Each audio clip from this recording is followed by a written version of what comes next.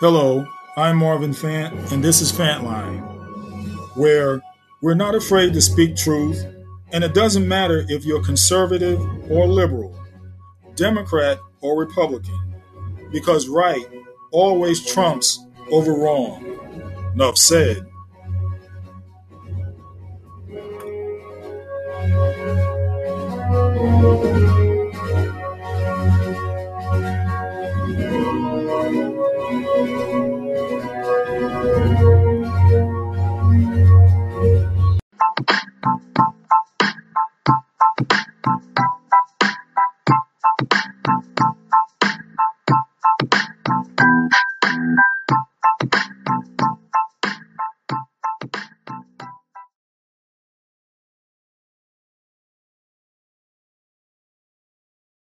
So, this is Easter weekend, and it's not about bunny rabbits, it's not about Easter eggs, it's not about candy, although many want to make it that way.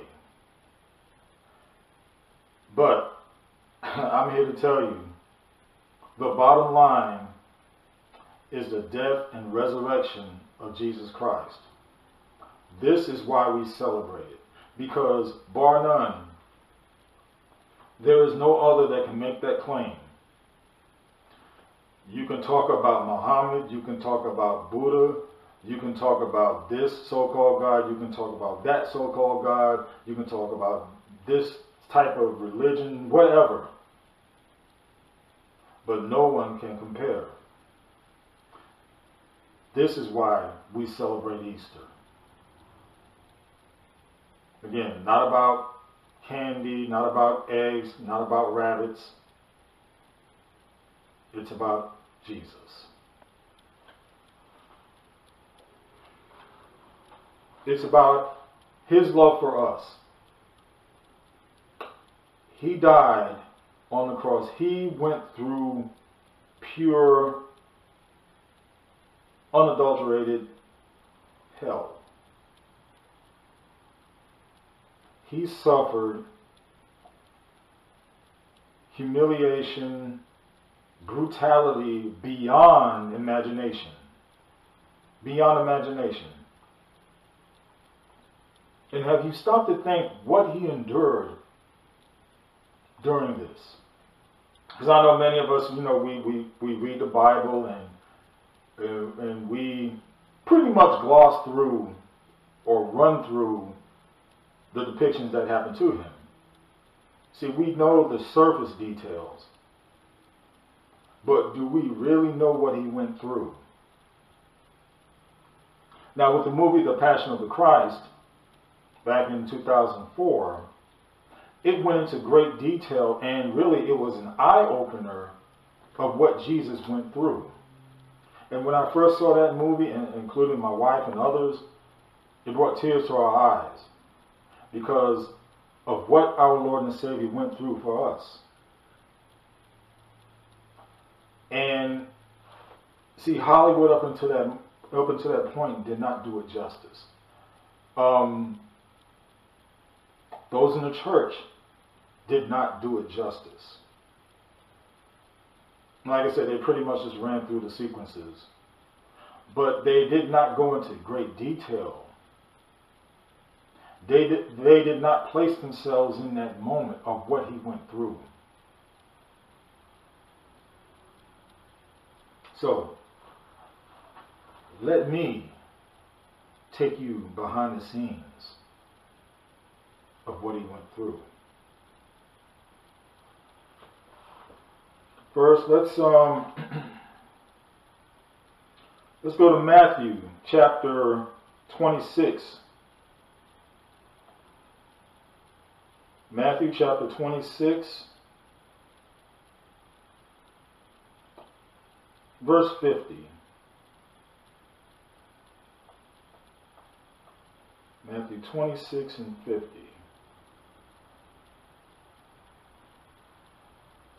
All right. And this is Jesus replying to Judas after Judas betrayed Him. And Jesus said, "Do what you came here for, friend. Then the men stepped forward, seized Jesus, and arrested him. With that, one of Jesus' companions reached for his sword, drew it out, and struck the servant of the high priest, cutting off his ear. "Put your sword back in its place," Jesus said to him. "For all who draw the sword will die by the sword. Do you think I cannot call on my Father, and he will at once put at my disposal more than 12 legions of angels? But how then would the scriptures be fulfilled that say it must happen in this way?" In that hour, Jesus said to the crowd, "Am I leading a rebellion that you have come out with swords and clubs to capture me? Every day I sat in the temple courts teaching, and you did not arrest me. But this is all taking place that the writings of the prophets might be fulfilled." End of quote. Then all the disciples deserted him and fled. Those who had arrested Jesus took him to Caiaphas, the high priest, where the teachers of the law and the elders had assembled. But Peter followed him at a distance, right up to the courtyard of the high priest. He entered and sat down with the guards to see the outcome. Now, let's jump forward to verse 63. I had stopped at 58. Now let's go to 63. And we'll go from 63 to verse 68. But Jesus remained silent. The high priest said to him, "I charge you under the oath by the living God. Tell us if you are the Messiah, the Son of God." And Jesus said, "You have said so. But I say to all of you, from now on you will see the Son of Man sitting at the right hand of the Mighty One and coming on the clouds of heaven." Then the high priest tore his clothes and said, "He has spoken blasphemy. Why do we need any more witnesses? Look, now you have heard the blasphemy. What do you think?" "He is worthy of death," they answered. Then they spit in his face and struck him with their fists and said, "Prophesy to us, Messiah, who hit you?" Now, think about it. It wasn't just one person who spit in his face and struck him. There were many. There were many.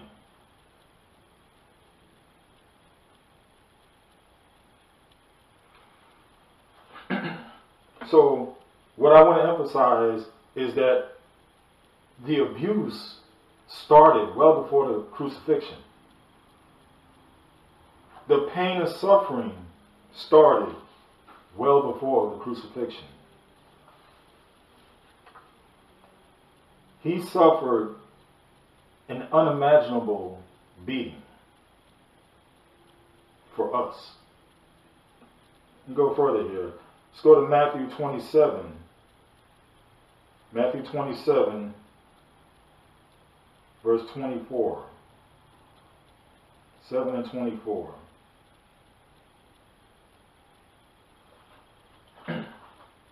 When Pilate saw that he was getting nowhere, he's talking about Jesus, but that instead an uproar was starting, he took water and washed his hands in front of the crowd. "I am innocent of this man's blood," he said. "It is your responsibility." All the people answered, "His blood is on us and on our children." Now, think about this. These are the Jews talking and said, "His blood is on us and our children," which may explain why they get so much turmoil put upon them now. But they're still a chosen people. And I also want to, now that I mentioned that, I want to go into the situation where me and my wife discussed of how you had Peter, who denied him, and you also had Judas, who in a way denied him. Two different situations. One where Jesus said, I will build my church on. I will build my church, the rock on Peter. I'm on my words there. But he said, I will build my church upon Peter. And then you had one who we know went to hell, being Judas. The difference is, Peter had love, but he still showed those human emotions and tendencies. Judas also showed those human emotions and tendencies, but there was not the love. Judas's heart was centered on monetary gain and not the true love of Jesus. That was the difference. And you see, even Jesus was still forgiving of Peter. Still forgiving. Still loving. And we talked about Judas. He still had time to repent. He could have repented. But his cold heart would not allow him to do that. He could have repented. Even when Jesus went to be crucified, and there was one prisoner on the left, one prisoner on the right, one accepted Christ and the other didn't. There was still time. But when your heart really isn't into it, you're not going to think about repenting. You're not going to think about forgiveness because your heart was not there. But like I said, Jesus still forgives even up until the last moment. So it's up to you. It's up to me. It's up to us. Now continue reading. It says in verse 26, then he released Barabbas to them, but he had Jesus flogged and handed him over to be crucified. He had him flogged. Again, beatings. Spit upon. Mocked. Talked about. Everything imaginably possible. Verse 27, then the governor's soldiers took Jesus into the praetorium and gathered the whole company of soldiers around him. They stripped him, more mocking, and put a scarlet robe on him, and then twisted together a crown of thorns and set it on his head. Think about that. Thorns, thistles, spikes of wood, punctured into your head. This is what he went through. This is the love he showed for us. They put a staff in his right hand. Then they knelt in front of him and mocked him. More mocking. Hail, King of the Jews, they said. And then they spit on him and took the staff and struck him on the head again and again and again. Going into detail, behind the scenes on this. I want you to think, as you read this, I want you to think on what he went through. Not just run through the words, but put it into perspective. Verse 31, after they had mocked him, they took off the robe and put his own clothes on him. Then he led him away to crucify him. As they were going out, they met a man from Cyrene named Simon, and they forced him to carry the cross. They came to a place called Golgotha, which means the place of the skull. There they offered Jesus wine to drink mixed with gall, but after tasting it, he refused to drink it. When they had crucified him, they divided up his clothes by casting lots, and sitting down, they kept watch over him there. And above his head, they placed a written charge against him. This is Jesus, the King of the Jews.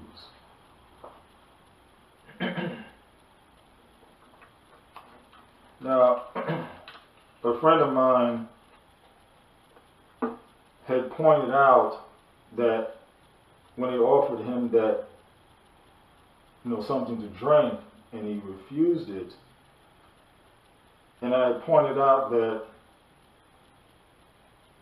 for him it was not about comfort, but about experiencing all that they had to dish out to him.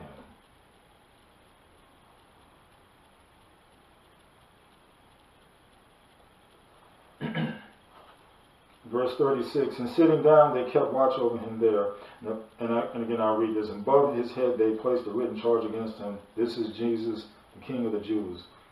Then 2 rebels were crucified with him, one on his right and one on his left.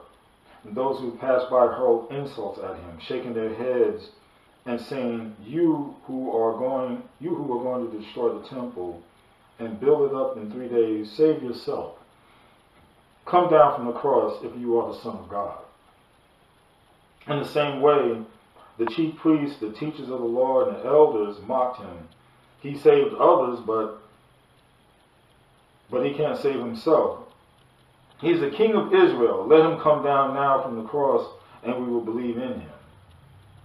Well, the thing is, when he did all these miracles and so forth, didn't you believe him then? I mean, you keep telling him, prove yourself, prove yourself, prove yourself. He already did. So that was just a moot point right then. Verse 43. He trusts in God. Let God rescue him now, if he wants him. For he said, I am the Son of God. In the same way, the rebels who were crucified with him also heaped insults on him. From noon until 3 in the afternoon, darkness came over all the land. About 3 in the afternoon, Jesus cried out in a loud voice, Eli, Eli, lema sabachthani, which means, my God, why have you forsaken me? Now, I want to also preface that when he said, why have you forsaken me? I believe that it had to be that at that moment, God could not look upon Jesus because Jesus was accepting all of our sins. Past, present at the time, and future. And even among us, as time goes on, the sins of anyone, everyone, was heaped upon Jesus. And God the Father could not look at him at that moment. And Jesus, being in the flesh, felt that. Even if it's for a second, a moment, however long, he did not feel that connection. And I had mentioned that hurt even more than the beatings. That hurt even more. God the Father could not look upon sin like that, especially not his Son.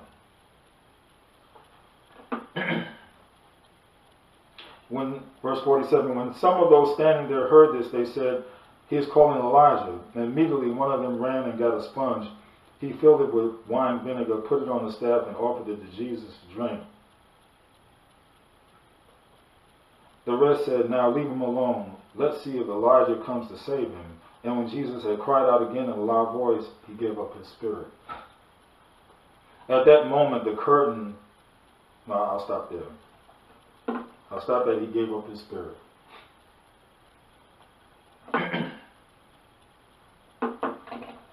And like I said, this day should not be about Easter bunnies. It should not be about eggs. It should not be about none of that stuff that really is not directed towards God. It's not directed toward the Savior. That is man's attempt to divert attention away. And even in the movies, around this time of the year, they always play the 10 Commandments. And I love the 10 Commandments. Love it. Great movie. But you think about it. They show it at Easter, and it has nothing to do, at least the premise of it, has nothing to do with Jesus. It has nothing to do with his death and resurrection. Think about that. But now let's go into the details of what Jesus had to endure.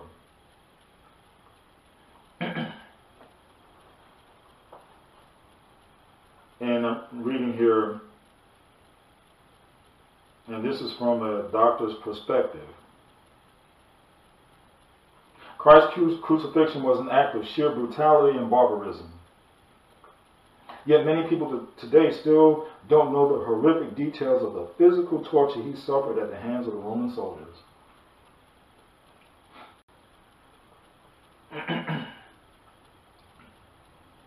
Lee Strobel, a former legal journalist for the Chicago Tribune,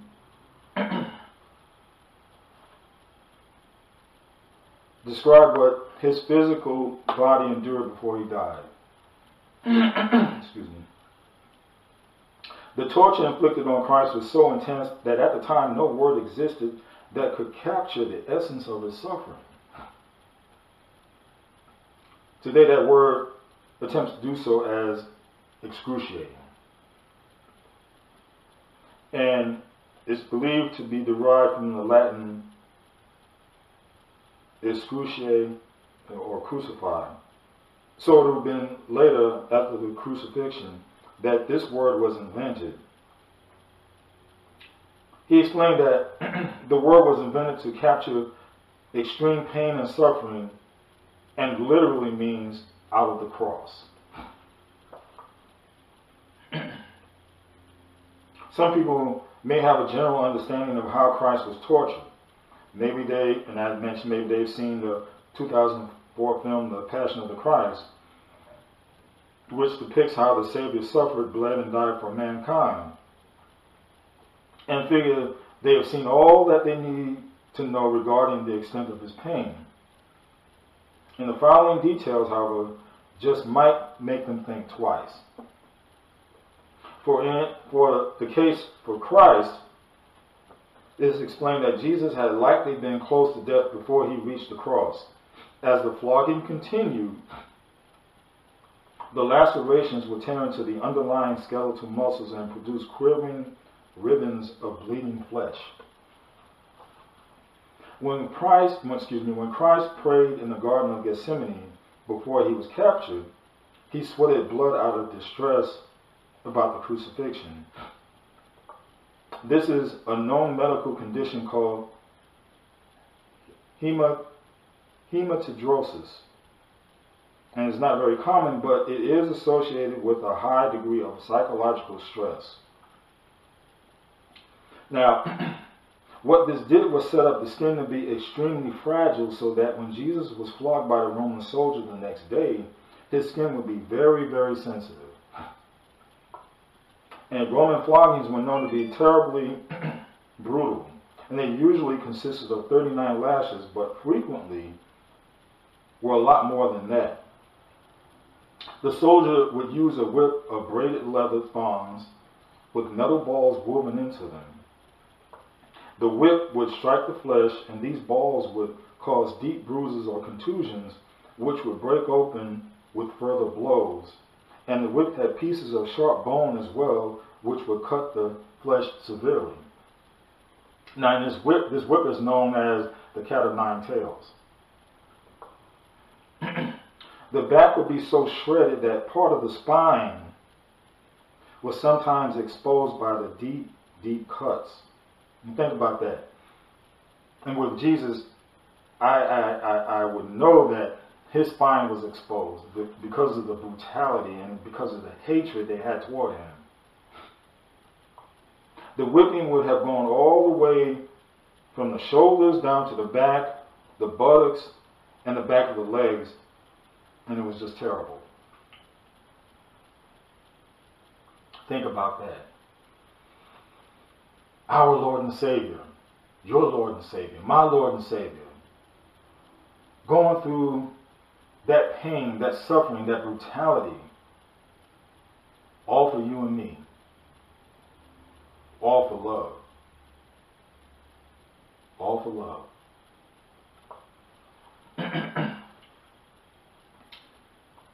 The flogging described by a historian he said that the sufferer's pain, the sufferer's veins were laid bare and open, and the very muscles and sinews and bowels of the victim were open to exposure. Think what I said now. Think what I just said. His veins, the muscles and sinews within, and the bowels were exposed. We know that many people would die from this kind of beating even before they could be crucified. But Christ survived. And there was the reason. Because he had to survive in order to endure it through the end. Through the end. Everybody else would have passed away before that. But he had to endure it through the end. And he survived only to face more suffering on the cross. So, and I pointed this out again, that for those of you who, don't believe in Jesus, and you're listening to this right now, you think about it. You really think about it. You think about whatever God you believe in, do you think he would have done this for you? Think about it. Do you think he would have done this for you? Or is your mind so warped that you don't even want to go in that direction?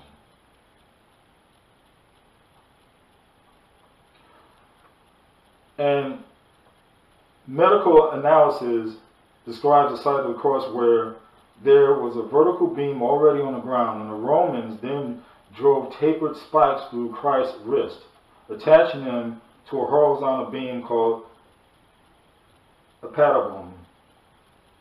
This was a solid position that would lock the hand. If the nails had been driven through the palms, his weight would have caused the skin to tear, and he would have fallen off the cross.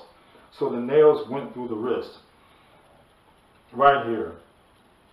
And there's a certain nerve there also. If you hit that nerve, there's going to be even more pain to go through. And they did that on purpose also. Not just to hold them up, but hit that nerve also. And I continue on. And it's important to understand that the nail, as I mentioned, would go through the place where the median nerve runs, explaining that this is the largest nerve going out of the hand and would be crushed by the pounding nail. And do you know that this kind of pain you feel when you bang your elbow or hit your funny bone? Well, picture taking a pair of pliers and squeezing as he twists his hands and crushing that nerve. The pain was absolutely unbearable, and Jesus' feet were nailed, and those nerves were similarly crushed. And that's another thing.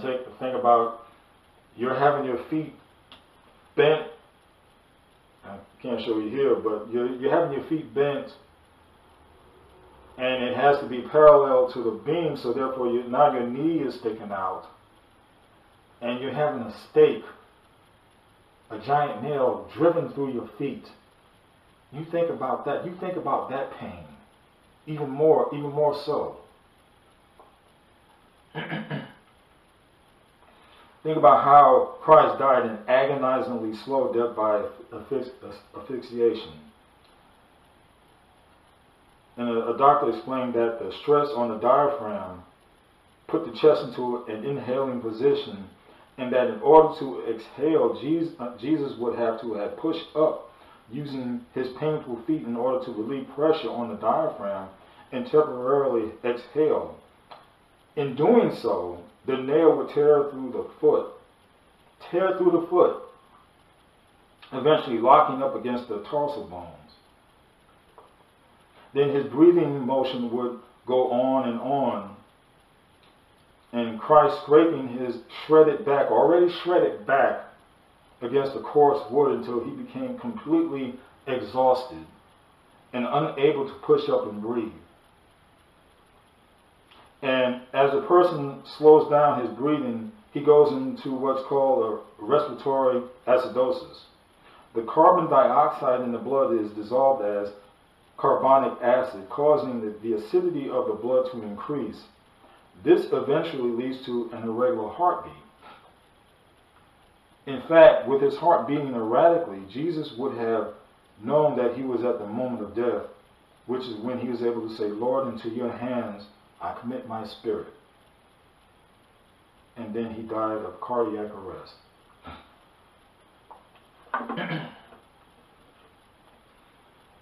There you have it. I wanted to emphasize this in celebrating Easter.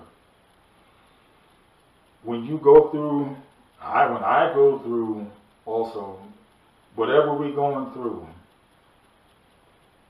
and we think we're being done bad, or we may think this, we may think that, I want you to think about what Jesus had to go through. What he had to go through in order to save us. What he had to go through to take the sins of everyone, the billions of people who have lived, take the sins of everyone and encompass it within himself and say, your debt is paid. I paid it for you. I want you to think about that. The next time you cut up or I cut up, I want you to think about that. And I want myself to think about that. Something that he didn't have to do, but he did it. Something, quite frankly, he didn't look forward to doing because he knew the pain he'd have to go through. But he did it for you, he did it for me. And all he asked is that you believe that he died and rose on the third day. That's all he asked. Believe in him as Lord and Savior. And your debt is paid. Your debt is paid. Matter of fact, he paid it in full beforehand. All we got to do is say, I believe in you, my Lord and Savior. That's all we got to do. And follow him. But yet, there are those who can't do that. There are those who refuse to do that. There are those who won't do it.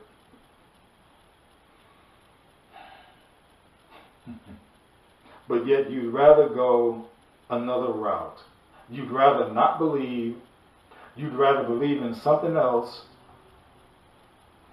Something else that they would make you jump through hoops to be accepted. Something else that they would ask you to sacrifice whatever.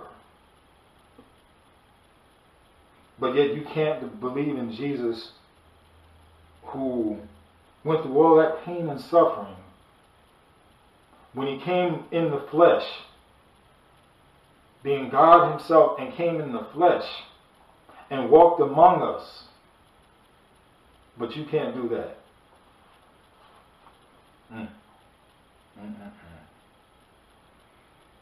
I only pray that one day, if you don't believe, I only pray that you are given enough time to come to your senses and accept our Lord and Savior.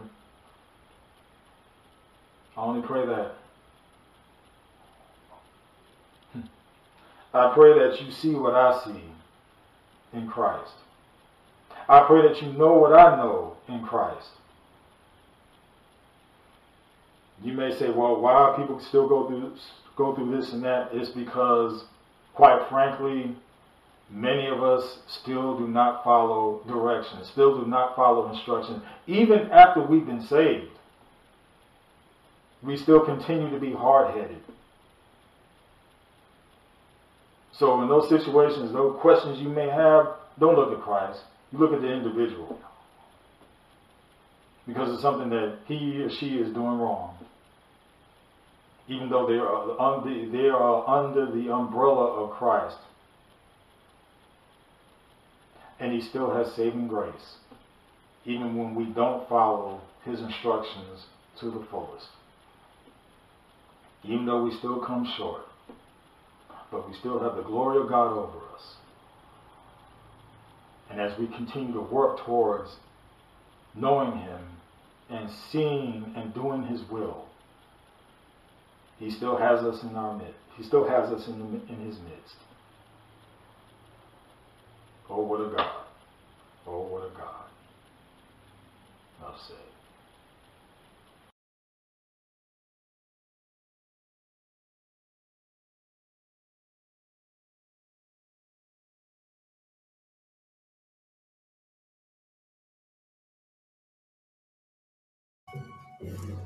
Thank you for checking out Fantline. Until next time, keep Jesus first and be transformed by the renewing of your minds.